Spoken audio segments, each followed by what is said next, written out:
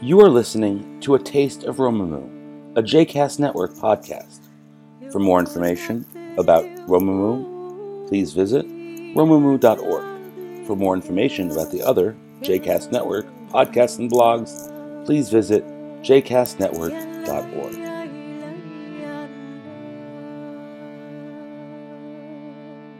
Okay, so I'm going to jump right in. Are you ready? Parshat Matot, jumping in. Okay. Moshe stands at the top of the wasteland that was Midian. He has completed his final task before death. He looks out over the Jordan River, pangs of longing in his chest. I'm getting a lot of Dan? Sorry. Okay.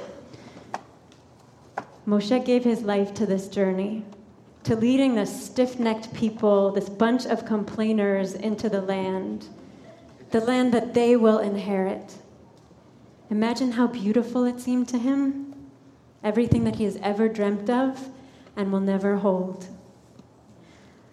Leaders from the two tribes of Reuben and Gad clumsily approach and break his reverie. Unlike the 5 sisters of last week's parsha, they do not walk tall, these Gadians and Reubenites. They don't walk tall, they don't stand their ground, and they don't speak with clarity, passion, or direction. They're more like sullen teenagers approaching their father.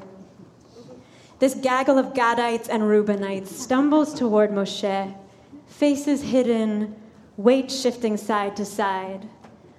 When they finally speak, they mumble a semi-proposition. So these places that God destroyed before the Israelites, this is a land for cattle. And your servants, us, we have cattle. Moshe and Eleazar and the other leaders are silent. They try again. If we have found favor in your eyes, let this land be given to your servants as a portion. Don't make us cross the Jordan into the land of Israel. What? Moshe is stunned. Don't make us cross the Jordan into the beloved land? That beloved land that we have spent 40 years walking toward? The beloved land promised to us all the way back to Abraham? The beloved land that after 42 stops along the way is now only maybe 2 miles or kilometers from here? The beloved land that I will never step foot into? You mean that one? Moshe has given his whole life to this mission, this goal, this inheritance. All he wants to do and all that he can never do is step foot on that soil. He won't arrive. He won't inherit. And these young bucks charge over and say, you know that inheritance that you hold so dear? You can keep it. Don't make us cross the Jordan. We don't want to. Wow. Do you hear that? Do you hear how ungrateful they are? They think they're so clever, striking out on their own, upstaging the climactic moment of a 40-year journey by deciding that they just want a new destination. Your dream is not our dream, they say. But wait, let's take a step back and with a little compassion. Isn't it the next generation's job to differentiate from the previous generation? As we saw in the modern Midrash last week, the daughters of Tzolofchad had to come out from under the tzel, under the shadow of their father, in order to assume leadership. This is what next generations do. Your feminism is not our feminism. We want something edgier. Your synagogues are not our synagogues. We don't want your institutions, your giant edifice temples, your operatic cantors, your sisterhood Judaica shops.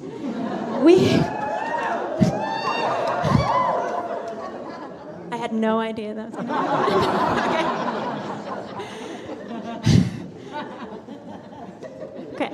Okay. We want something deeper. We don't want to live in the suburbs. We want the pulse of the city, which we cannot afford, or the country, anything but the burbs. Interestingly, in our story in this week's parasha, Gad and Reuven Dafka do want to live in the suburbs. So what's going on here? We have an archetypal conflict of generations. The older generation longs to see its vision through completion. The younger generation yearns to break out on its own. In this moment of confrontation by the two tribes, you might expect Moshe to pour out his wrath, to respond from a place of personal injury. They are rejecting his dream, and in a way they are rejecting him. Or perhaps you might expect him to violently suppress this perceived insurrection. But that's not what happens. To be fair, he does pour out his wrath. He's very angry. But more importantly, he doesn't say no to them. He doesn't say, I forbid you to stay in Transjordan with its lush pastures. I forbid you to explore your own dream. Instead, he challenges a perceived selfishness, a whiff of the me generation in their proposition. He challenges the lack of values in their approach. Really, Moshe says, you're prepared to let your brothers risk their lives in a battle for our collective dream while you sit here with your sheep? He calls them a tarbut anashim ch'ta'im, a breed of offending men, which I think somewhat boils down to kids today. You Gadites and Reubenites are a part of a larger community, a bigger project, and you have a responsibility. And suddenly you're prepared to abandon your brothers and sisters? Not impressed. Here, I imagine the Reubenite and Gadite leaders storming away like adolescents. Then they calm down, have a think, and approach Moshe again. Vayikshu, they approach, with a more mature and seasoned response. They begin by asserting their right to their own vision. Your dream isn't our dream, Moshe. We will build sheep pens for our livestock and towns for our little ones, right here outside of the land. And then, with strength and with deference, they assert, we will not only fight with our brethren, we will march at the front. We will be chalutzim, we will lead the way until all the tribes have settled in their homes.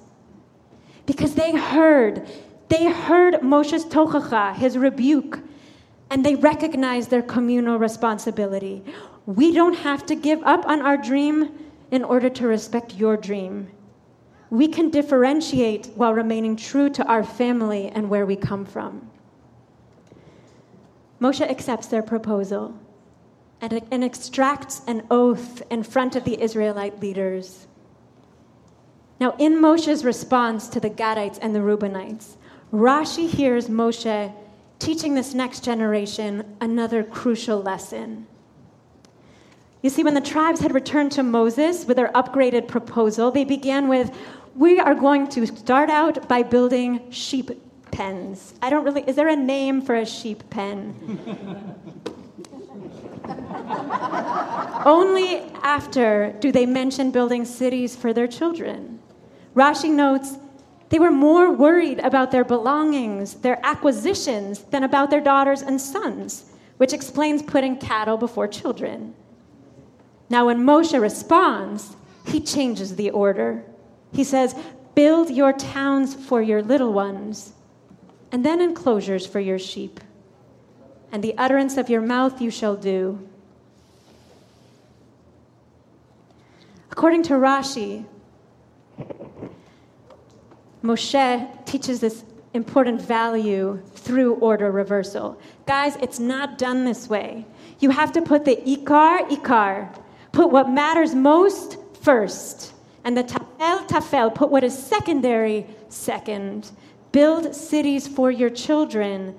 The livestock comes later. Family is ikar. And they're pushed to differentiate. Our young tribes people, the Reubenites and the Gadites, had lost sight of their values, of what matters most in the world.